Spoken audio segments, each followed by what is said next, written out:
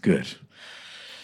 So last week, we learned from the life of Abraham that faith means trusting all that God promises to be to us in Christ Jesus. And so because you're trusting Jesus Christ, what that means is that all of God's promises in the Bible are true for you. God will keep every one of them. He will fulfill every single one of them in your life. So what this means is, church, we need to grow in learning God's promises and in trusting God's promises from the Bible, learning them from the Bible and trusting them. But as soon as we start to do that, we'll start to bump into some questions. For example, Jeremiah 29:11, in that verse, God promises that the plans He has for us are plans for our well-being. Well, what does that mean? What does that promise mean if God allows Job to lose all of his wealth and all of his children and his health? What does Jeremiah 29:11 mean? Another example, John 10, verse 10, Jesus promises to give us life and that abundantly. Beautiful promise. But what does that mean when Jesus allows Paul and Silas, who are serving him, to be beaten and thrown in prison? What does it mean that God promises life and that abundantly? If we're going to be able to live by faith in God's promises, we need to understand these promises. And so this morning, what I want to do is show you a passage of Scripture which I think answers those questions. A passage of Scripture which I believe will help us to understand all of God's promises. So let's turn to Romans chapter 8, verses 28 to 30. And I want to start by having us ask, what does Romans 8:28 promise? What does this verse promise? It's astonishing. Let's read it. Romans 8:28. Paul writes, "And we know that for those who love God, all things work together for good, for those who are called according to His purpose." So this promise applies to all those of us who are loving God and who are called according to His purpose, which from the rest of the book of Romans means those who are trusting Jesus Christ. Because you're trusting Jesus Christ as your Lord and as your Savior and as your all-satisfying treasure, this promise is for you. So God promises that His purpose for everything in your life, everything, is to bring you great good. Now, that promise makes sense when everything's going well, right? We can understand that. We get it. But it also applies when things are not going so well. Let me give you some examples. When you get a flat tire, yes, maybe Satan was involved in it. Remember, God's sovereign over Satan. So when you get a flat tire, God's purpose for that is to bring you great good. Or if you lose your job, as hard as that would be, God's purpose for that is to bring you great good. That's what He's promised here. Or if your doctor has bad news for you, God's purpose for that is to bring you great good. God promises, Romans 8:28, that His purpose for everything that He brings into your life is to bring you great good. Now, that does not mean that our lives are going to be free from weeping or grieving or sorrow. Not at all. We will grieve. We should grieve. But our tears and our sorrow are never hopeless. They're always built on the rock-solid foundation that God has a purpose for this, and His purpose is to bring me great good. And that strengthens us and comforts us even with the tears and the grieving. So we're asking this question, what does Romans 8:28 promise? And the answer is that for those who trust Jesus, God's purpose in everything is to bring you great good. But now that raises a second question, doesn't it? What is the great good? That's what we want to know. What is this good that God promises? And to answer that question, we shouldn't just close our eyes and think, well, what do I think is good? I think this would be good or that would be good. We want to see what Paul meant by this great good that's always God's purpose for us. And we can see what that good is by looking at verses 29 and 30. That's why Paul wrote these next two verses, was to help us understand what this good is. Start with verse 28 so we get the whole flow of thought. Let's read verse 28. And we know that for those who love God, all things work together for good, for those who are called according to his purpose. For those whom he foreknew, he also predestined to be conformed to the image of his Son, in order that he might be the firstborn among many brethren. So that means that Jesus will have the place of highest glory, highest sovereignty, highest honor. And, verse 30, those whom he predestined, he also called, and those whom he called, he also justified, and those whom he justified, he also glorified. Now notice that word for at the beginning of verse 29. That shows that these next two verses, verses 29 and 30, are explaining why we can know that everything that God brings into our lives are going to be bringing us great good. And the reason is because of what God's purpose is for everyone he saves. These verses describe God's purpose of salvation, and there's 6 words that describe God's process of salvation. Let's go through them one at a time so you'll see this flow of thought. First of all, we are foreknown. Okay, in eternity past, God, even though he knew full well how we would sin and rebel against him, when there was nothing in us worthy, deserving of any kind of goodness, God chose to set his compassion and his love and his affection upon you. That's what foreknown means in this context. And everybody who is foreknown is also predestined. So not only did God set his affection and his love and his compassion on you, he also chose to save you and change your heart and give you faith, which will result in you being, next word, conformed into the image of his Son. What this means is that you will be an image of Jesus, shining forth with the glory of Jesus, conformed into the image of his Son. Now, to bring this about, you were, next word, called. So at some point then in your life, he called you to salvation. This is a call that changed your heart. It gave you faith. It caused you to want to come to Jesus Christ. That's why you came. And going on, everyone who is called is also justified. This is glorious news. Because of your trust in Jesus, all of your sin, past, present, and future, it was all put upon Jesus on the cross and punished in Jesus on the cross. And Jesus' perfect righteousness, his perfect sinlessness, all of that was given to you to cover your remaining sin. So you are justified. And, last word, everyone who is justified is also glorified. We will shine with Jesus' glory, now and forever, more and more and more. Now, 6 words. Notice that 2 of those, as I described them, are still in process. 4 of them have been completed. 2 of them are still in process. Specifically, that we will be conformed to the image of Jesus' Son, so we're shining with more and more of his glory. And second, that we will be glorified. And these 2 items are the good, the great good that God is pursuing in everything that he's bringing into our lives. Those 2 phrases describe the great good that God is bringing to us. The great good is that God is going to conform us into the image of his Son and is going to glorify us in Jesus' glory.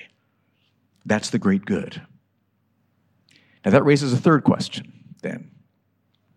What is so good about that? What is so good about being conformed to the image, to Jesus' image, and being glorified? And to answer that, I looked for some other verses to see if I could find verses that might elaborate on this a bit more. Verses that use the kind of same language, talking about the same concepts, but kind of fill out the picture a little bit. And I found a very helpful verse in 2 Corinthians chapter 3, verse 18. See if this helps you as it has helped me. Let's read it. Notice how similar the language is. 2 Corinthians 3:18. Paul says, "And we all, with unveiled face," so the veil of our unbelief is lifted away by God's power. "We all with unveiled face, beholding the glory of the Lord, are being transformed into the same image." See the same language? We are being transformed into the same image from one degree of glory to another. Now notice, same language as Romans chapter 8. Instead of being conformed or transformed, same idea, into the same image. Glorified, shining with glory, same idea. Now notice that in 2 Corinthians 3:18, though, we see something that we didn't see back in Romans 8, which I think is absolutely crucial. This process starts with us beholding the glory of the Lord. Did you catch that? We all, with unveiled face. So before we were saved, our faces were veiled by our sin and our unbelief. We did not want to see the glory of Jesus.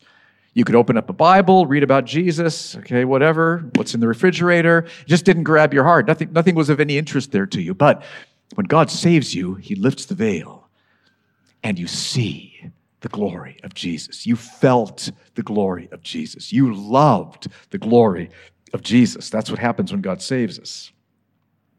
This all starts with beholding the glory of the Lord. Now, I want to give you an illustration just to give you a feel of what this might involve. In the 1700s, Jonathan Edwards was a missionary to the Native American Indians. And he kept a journal. And here's what he wrote in his journal about a time when he powerfully beheld the glory of Jesus. Listen to what he says. "Once, as I was on a walk to pray and meditate on Scripture, I had a view that for me was extraordinary of the glory of the Son of God." He wasn't seeing this with his physical eyes. It was just the eyes of his heart. He was sensing this, the glory of the Son of God as mediator, that is reconciler, between God and man, and his, Jesus, wonderful, great, sweet grace and love, and meek and gentle lowliness in becoming a man. This grace was both calm and sweet and great above the heavens. The person of Christ was so glorious that he swallowed up all my thoughts. This continued as near as I can judge for about an hour, which kept me weeping aloud. I wanted to humble myself in the dust and be full of Christ alone, to love him with a holy and pure love, to trust him, to serve and follow him. Now, notice that he says this was an extraordinary experience, okay? So it's not what he experienced every day, nowhere close. This was an unusual experience. But I want to have you see it and hear it so you'll get a sense. This is the kind of thing we're talking about, because talking about beholding the glory of the Lord can just be words so often. This is the kind of thing we're talking about. This is an extraordinary experience, but this is the kind of thing. When we open up God's Word and pray and study and read, and when we worship the Lord Jesus, God will give us times when we see the glory of Jesus Christ. He'll give us a heart revelation of Christ's beauty and majesty and love. And when God does this, we will be filled with joy, filled to overflowing with joy, because Jesus and his glory is the greatest joy in the universe. That's what we're talking about here, beholding the glory of the Lord. So let's read 2 Corinthians 3:18 again with that in mind so that this will help you understand what's being talked about here. 2 Corinthians 3:18, "And we all, with unveiled face, beholding the glory of the Lord, are being transformed into the same image from one degree of glory to another." I think there's 4 parts to this in this verse. Starts with beholding Jesus' glory, which then second fills us with joy, which isn't mentioned in the passage, but is clear from many other passages, like 1 Peter 1:8, for example. So first, we behold Jesus' glory. Then second, we are filled with joy. And that joy in Jesus transforms us. Remember Jonathan Edwards?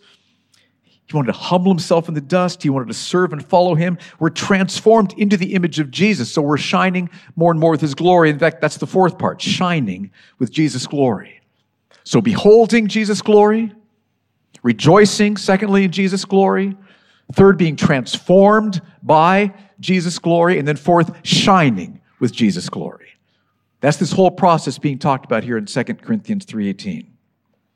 Now let me try to make this tangible. So Saturday morning, you walk in the doors here, and maybe you're just really feeling far from God when you come in. So you are maybe worried about losing your job because of something that happened at your work this last week. You're worried. Not only are you worried, but you're bitter because somebody at the workplace slandered you to the managers. So you're bitter, revengeful, angry at them. So you're worried, you're feeling bitter, and you're feeling guilty because you know you shouldn't be worried and bitter and vengeful. Okay, so welcome to worship. Okay, here you are. But isn't this kind of like what happens to all of us most of the time when we walk in? It's like, oh God, meet me. Come and meet me. But then you start to worship Jesus Christ. Okay, Father, help me. Lift the veil. Change my heart. Show me your glory. Break in. Touch my life. And you set your heart on the words that we're singing, just like we did this morning. You set your heart on those truths about Jesus Christ. And as you sing, God comes and those words start to stir your heart, right? Oh, Jesus Christ, you love me. You have forgiven me. You will change my heart. I can come to you just as I am and say, help me, and you will help me. You see his mercy. You see his compassion. You see his death on the cross and his resurrection. You see his authority. You see his power. You are beholding Jesus' glory. That's what's happening, okay? And as you behold Jesus' glory, you are rejoicing in Jesus' glory. You see his love for you, his power over your work situation. You are so just filled with the greatest joy in the universe, which is the joy of beholding Jesus' glory. Every believer has tasted that, and you're tasting at that moment. It doesn't stop there, though. So you got beholding Jesus' glory and rejoicing in Jesus' glory. But third, you are now being transformed into the image of Jesus' glory. As you see and feel his love, his power, his mercy, your heart is changed. That worry about your work situation, you now see that all authority has been given to him in heaven on earth. And he loved you so much that he died on the cross for you. He is in control of what happens at your workplace. You can trust him. Fear shrinks, peace grows, and the sheer mercy of being forgiven by Jesus, having all your sins paid for by him on the cross, that melts that resentment and that bitterness, and you start to care about this person and want to forgive this person who slandered you. So the worry is gone or is going, and the bitterness is shrinking, and the guilt that you felt has lifted because there's this fresh assurance that you are saved. You're being transformed inside, but it doesn't just transform you inside. As you behold Jesus' glory and rejoice in Jesus' glory and are transformed by Jesus' glory, you start to shine with Jesus' glory. Think about this.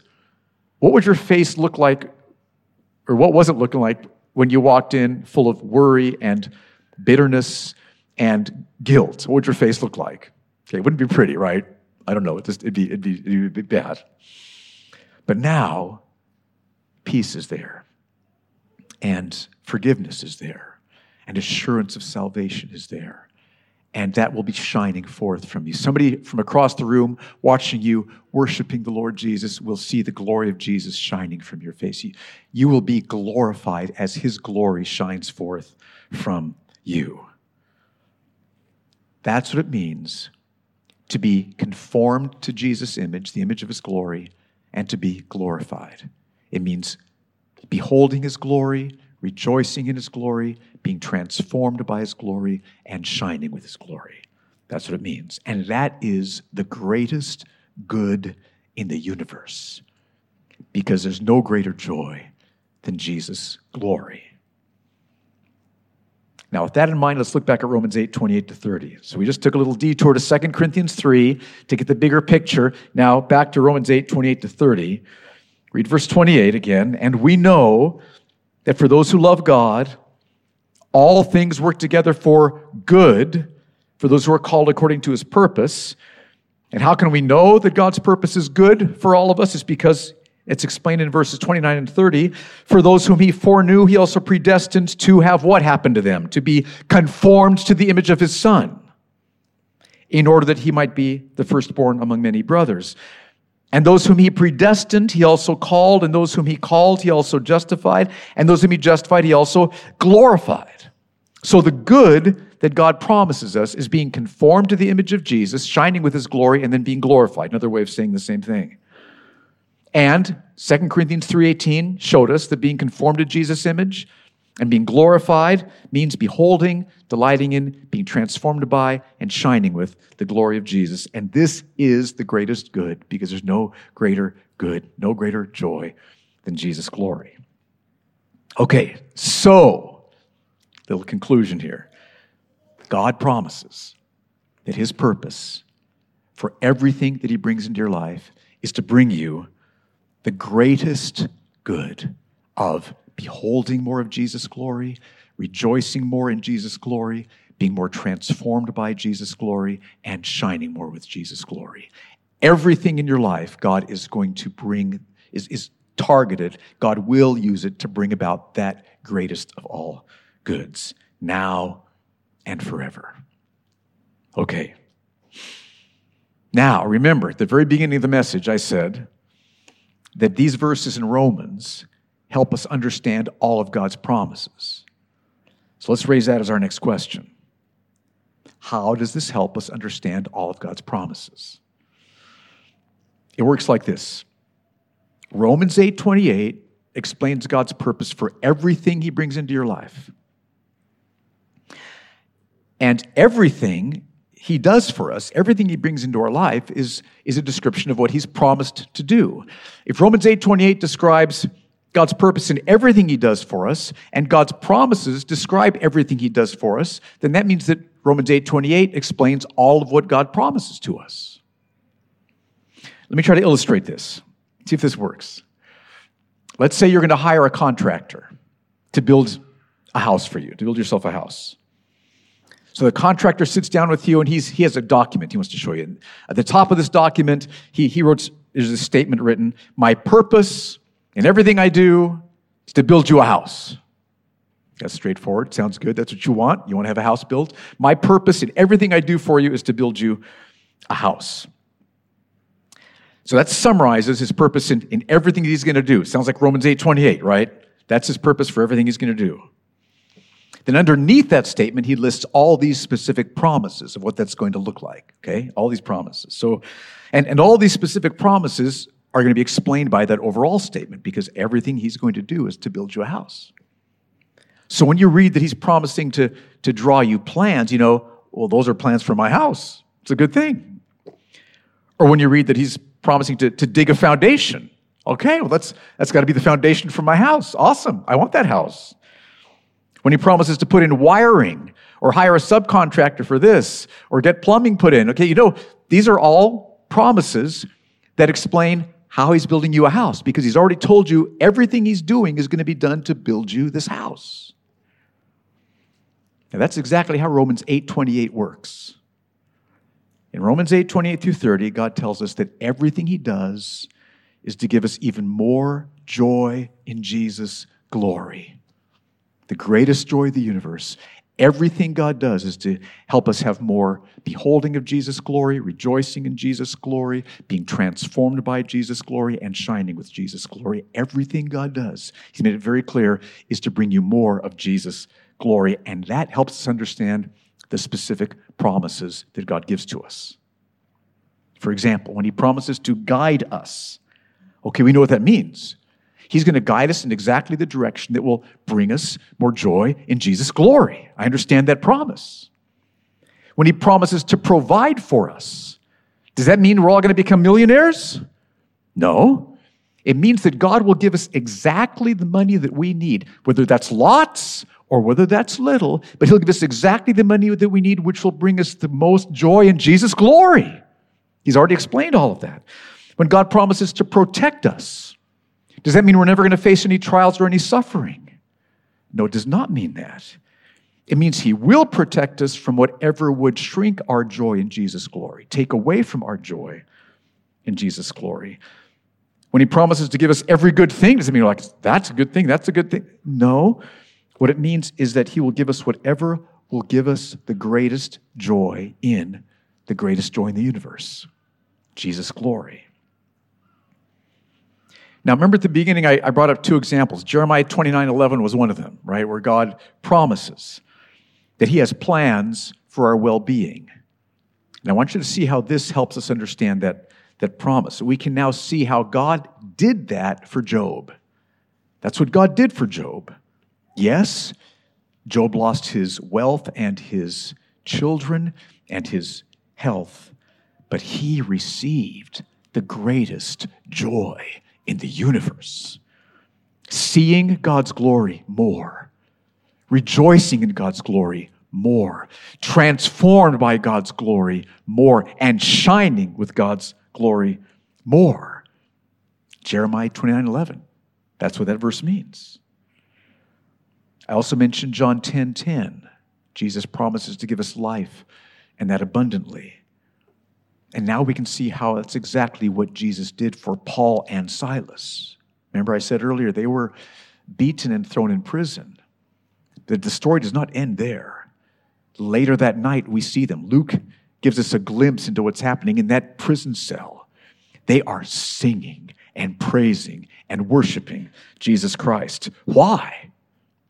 Because through this experience, they are seeing more of Jesus' glory and rejoicing more in his glory and being transformed by and shining with more of Jesus' glory. So here's my encouragement. Whenever you find yourself struggling to understand, here's this promise, here's what I'm experiencing, how do they fit together? Look back at Romans chapter 8, verse 28. God's purpose in everything that he does. This is the big contractor statement. Everything I do is to build you a house. Everything God does is to give us greater joy in Jesus' glory.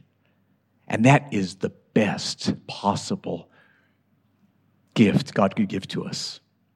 Because Jesus' glory is your greatest joy. That's how this works.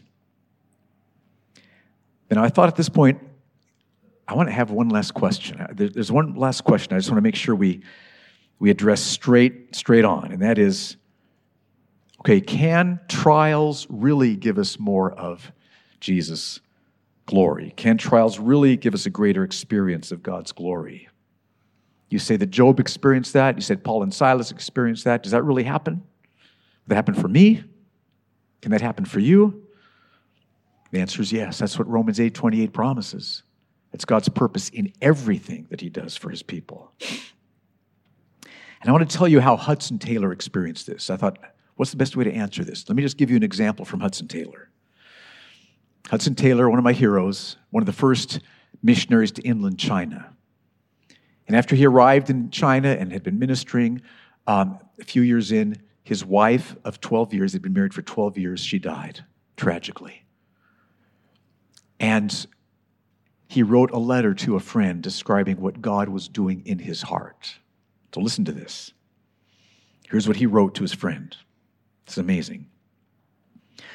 Only Jesus knows what her absence is to me. 12 and a half years of such unbroken spiritual fellowship, united labor, mutual satisfaction, and love fall to the lot of very few. But never does he, Jesus, leave me. Constantly does he cheer me with his love. He who once wept at the grave of Lazarus often now weeps in and with me. Often I find myself wondering whether it is possible for her who is taken to have more joy in his presence than he has given me. Let me read that again. That's amazing. Often I find myself wondering whether it is possible for her who is taken to have more joy in his presence than he has given me. At times, he, Jesus, does allow me to feel all that I have lost, just the depth of grief and sorrow here. And then, he who will soon come and wipe away every tear comes and takes all bitterness from them, from my tears, and fills my heart with deep, true, unutterable gladness. Can trials give us a greater experience of Christ's glory? Paul and Silas would say yes. Job would say yes. Hudson Taylor would say yes. And most important, Romans 8:28-30 says yes. Absolutely. So here's my encouragement to you. Understand that God is doing everything in your life to increase your joy in Jesus' glory. That's the big statement summarizing everything God does for you, including all of his promises. And so then understand, that's the point of every promise. That's what every promise is really promising. Here's how God is going to bring you more joy in Jesus' glory. And then let God's promises focus you there. Let them focus you all the more on beholding Jesus' glory and rejoicing in Jesus' glory and being transformed by Jesus' glory and then shining to the world around you with Jesus' glory. Let's stand. I want to pray for us.